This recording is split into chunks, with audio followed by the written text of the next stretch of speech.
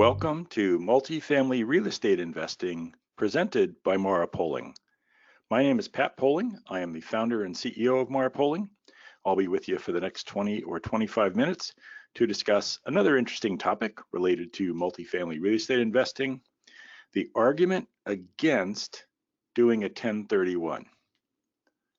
Now, I know some of you are already saying, wait a minute, you guys like 1031s. And you're correct. A 1031 exchange is an important element in the Mara Poling strategy for building wealth over long periods of time. And there are absolutely reasons not to do a 1031. We're going to explore those today. If you'd like some more information on any of the items we're going to talk about today, feel free to shoot me an email, pat@marapoling.com, MARAPOLING.com. And you can always swing by the Learning Center at marapoling.com. Lots of good material there, past webinars, downloads, the free information kit, which has some good material on 1031s and our second generation strategy, which is in part driven by 1031s. So let's go ahead and dive in. What is a 1031? Before we make the argument against it, let's make sure we understand what it is. So a 1031, a 1031 exchange, a like-kind exchange, for those of you that might have a little more experience in life, like I do, a Starker exchange is another term you may have heard for this. It is an exchange of properties that allows you to defer the tax liability associated with that sale. This is a real estate thing we get to do. One of the nice things about owning real estate and why you ought to have some commercial multifamily in your portfolio is the tax advantages, which include having the ability to do a 1031. Now, you can do a 1031 as an individual, right, with a piece of property you own, or you can invest in a fund like our fund that uses 1031s as part of their ongoing strategy. Not all investments are going to be structured to be able to take advantage of 1031s, so that's something to keep an eye out for. In a 1031, when you sell an asset that has gain associated with it, as well as some depreciation that you've taken over time, the tax liability associated with that can be rolled into the next property. It's a deferral of tax. It does not allow you to eliminate that tax, except in one instance that I'll touch on briefly.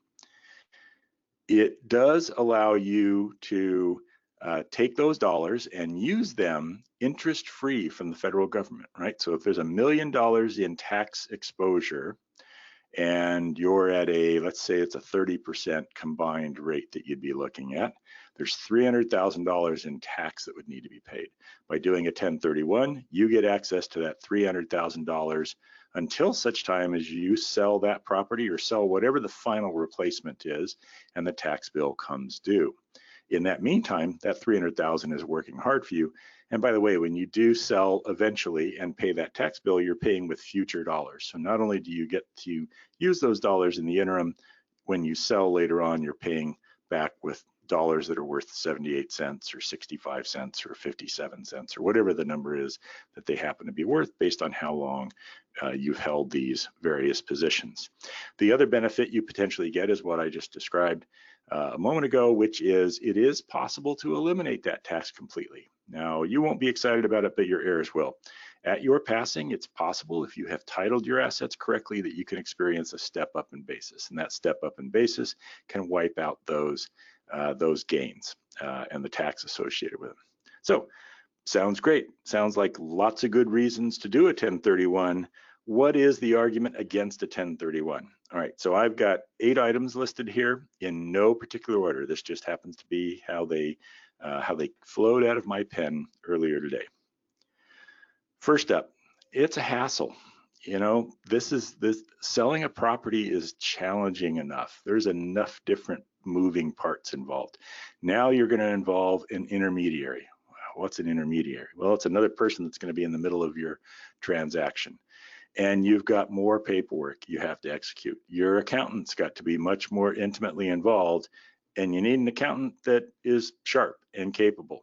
So for those of you that are contemplating investing in real estate or have already taken that leap, you're going to want to have a CPA who has experience doing this kind of work, who has experience with 1031s.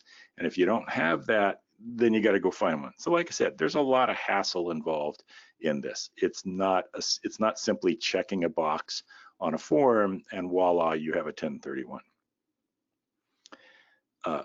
Next, you're on the clock. There's a time limit to 1031s. 1031s aren't, well, sell that property and get around to buying another one whenever you feel like it. No, within 45 days of the sale of the initial property, you have to identify at least one, if not as many, you can identify as many as 3, but you have to identify at least one property that you're going to exchange into.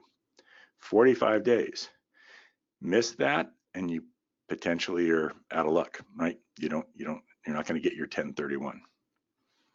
And in addition to that 45-day clock, there's a 6-month clock, 180 days from the time that you have sold that original asset until the next acquisition has to be closed, right?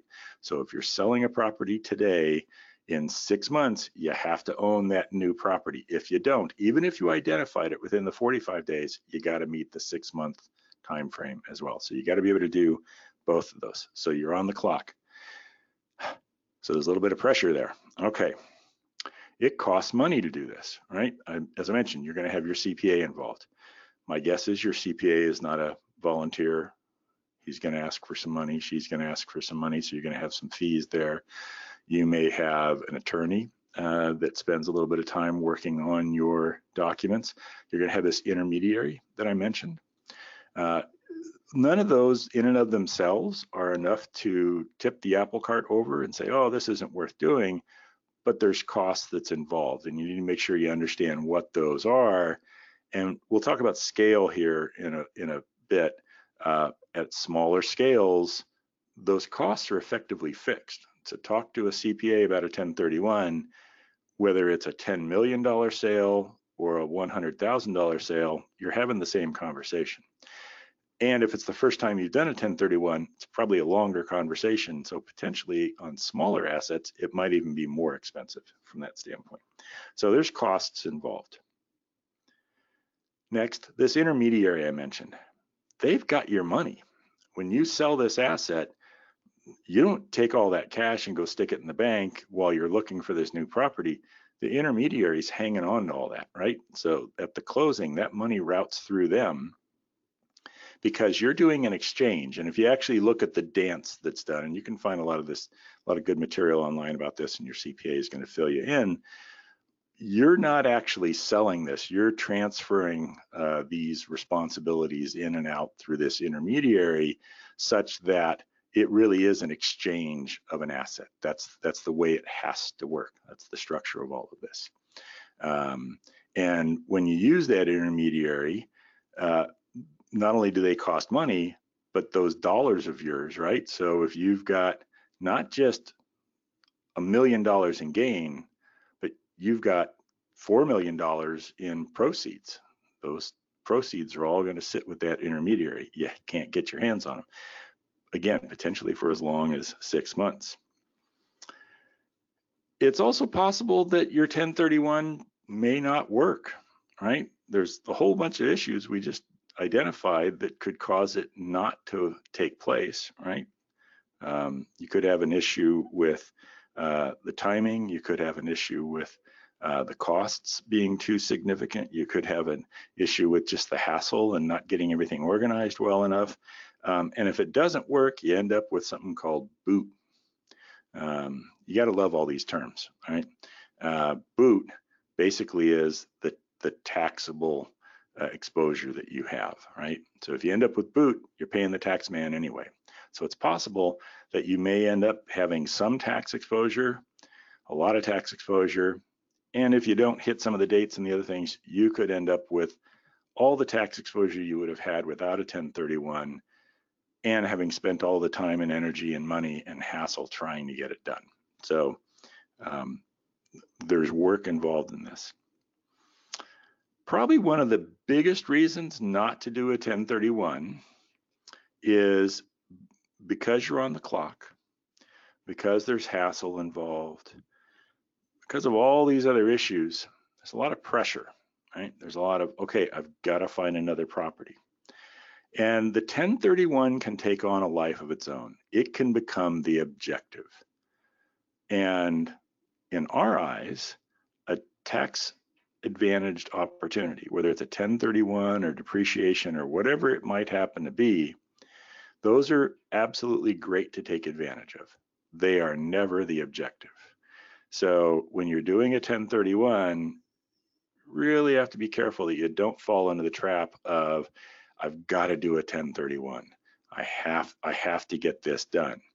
And in doing so, you pay too much for a good asset. Worse yet, you pay too much for a bad asset. And now, while you've deferred some tax, remember it's a deferral, not an avoidance.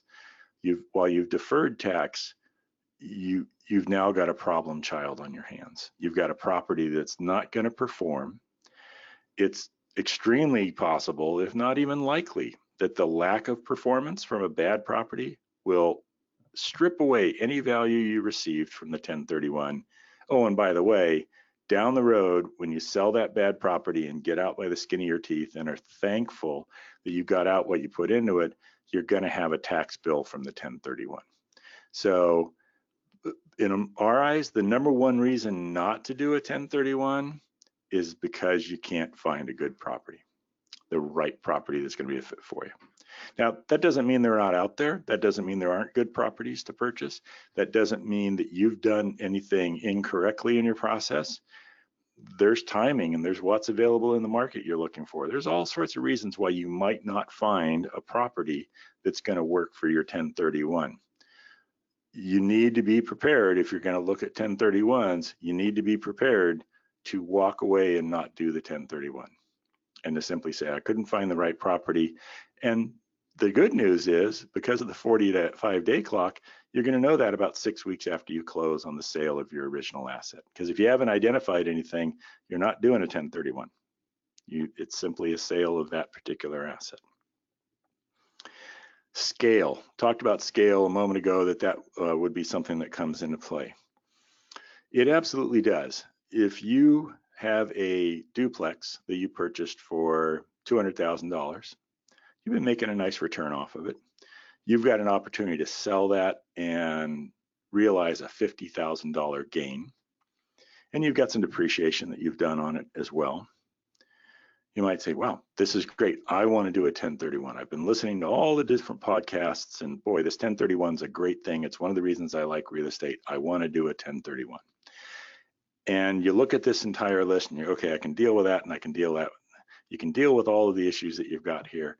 Fantastic. It may make a lot of sense for you.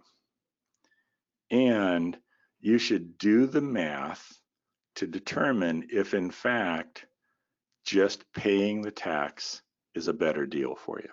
If you don't know how much tax you're actually looking at, then you can't really determine if a 1031 is ultimately the right strategic decision for you.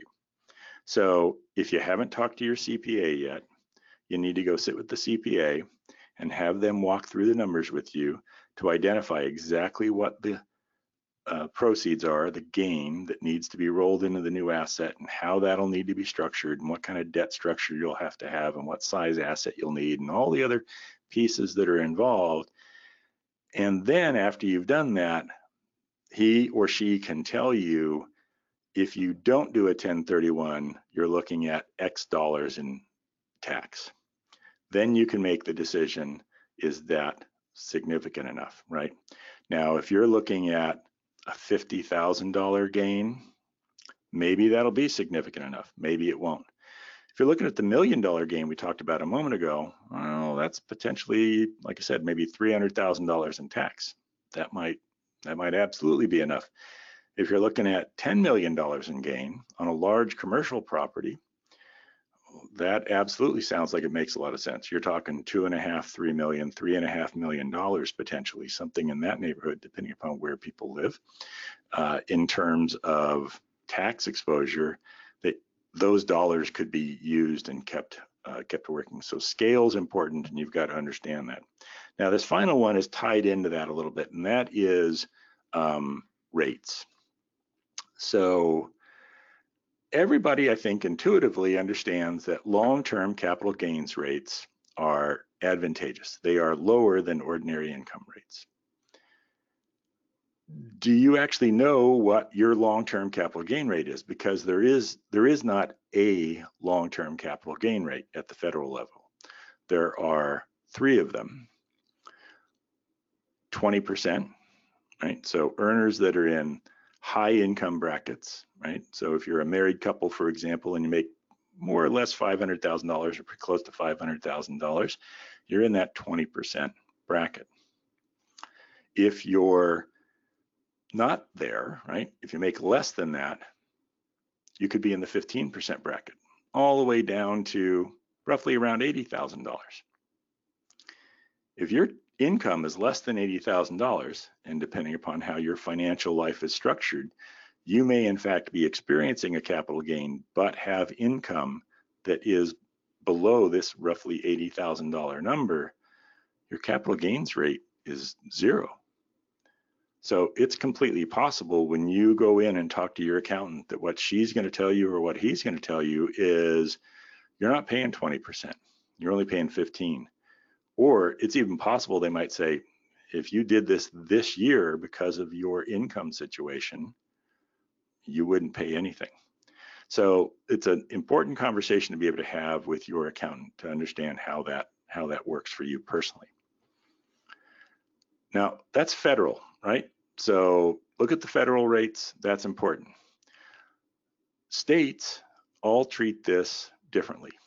Some states simply treat it as personal income, right? There is no capital gains treatment to it. Some states have a capital gains rate, right? They treat it that way. As you look across the country, there are many, many states. Looking at a little list right now. We got 1, 2, 3, 4, 5, 6.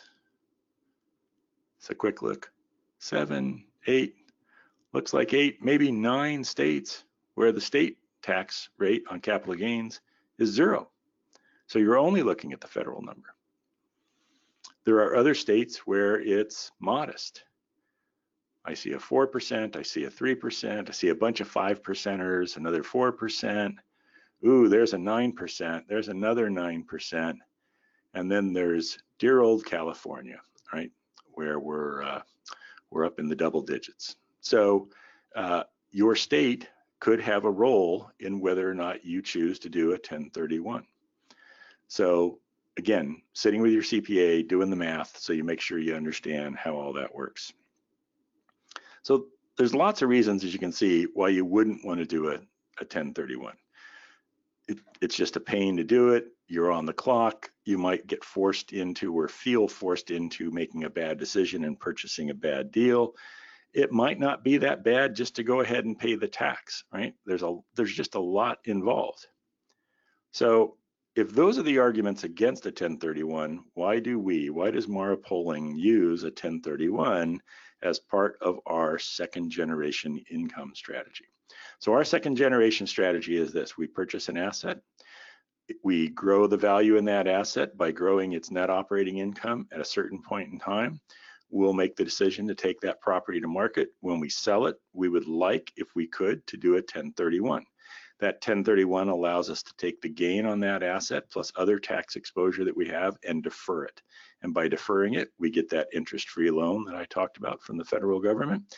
And on top of that, we get to pay those dollars back with future dollars that are worth less than today dollars. So we see a lot of value in that. We're structured for it, right? So the hassle factor is not an issue based on the way we have structured our fund and our other investments. And we'd be happy to share more details about that with you if you are interested. We're experienced. We have done a lot of 1031s. We've been involved in those transactions extensively. This is not going to be a new experience for us. Our team has a lot of experience with it, whether it's our accounting team, the CPAs that we use, the transaction attorneys, and so on. We're efficient at it. right? So the cost to execute a 1031, and this is another scale issue, not only are we efficient at it, but we're executing 1031s on $5 million assets, $10 million assets, $20 million assets, and so on. Assets that are large enough that the amount of deferral that's taking place is substantial, easily outweighing the costs associated with it. The other piece, obviously, is by being at scale, we get some significant leverage, some significant value out of being able to defer those tax liabilities. We have an asset that we recently transacted on where we are looking at about a $600,000 deferral of actual tax, right? So tax liability beyond that, but about a $600,000 deferral of tax. Well, that $600,000 we get to use for a year, for 3 years, for 5 years, maybe for 10 years, maybe for 15 years. Who knows how long we might hold that property or continue to 1031 that property where that tax would get deferred. That's $600,000 that's going to earn $40,000, $50,000, $60,000 a year in cash for our investors. That's going to grow in value itself to $700,000, $800,000, $900,000, $1 million, and so on. And someday we will pay the $600,000 in tax. Way down the road after we've made a lot of money off of having it. So having scale, having a structure, having experience, having the efficiencies to be able to do it allow us to address most of the issues. We can still fall victim to the biggest issue I talked about though, and that is because you're on the clock, you can be forced into making a bad decision and buying a bad deal, which is why as much as we like 1031s, we're simply never going to do a deal just to get a 1031 done. We don't do it. We don't think it makes sense for any of you to do it in your individual transactions. If you're talking to other sponsors out there and 1031 comes up, it's a great topic to discuss and ask them what are their protocol, what are their procedures for making sure that they don't make a bad decision simply to get a 1031 accomplished. Because as we were just saying, if we can save $600,000 in tax right now, that's great. It doesn't do us any good though if we end up buying a property that's not going to perform and that's in the end going to cost us a lot more than $600,000, because someday we're going to pay that $600,000 anyway. I hope you've enjoyed today's topic. 1031s I think are quite interesting. I'd love to chat with you about them. Feel free to shoot me an email, pat@marapoling.com, MARAPOLING.com. Swing by the Learning Center. Please listen to us next week, so make sure you're subscribed and listen to us next week for our next episode of Multifamily Real Estate Investing presented by Mara Poling.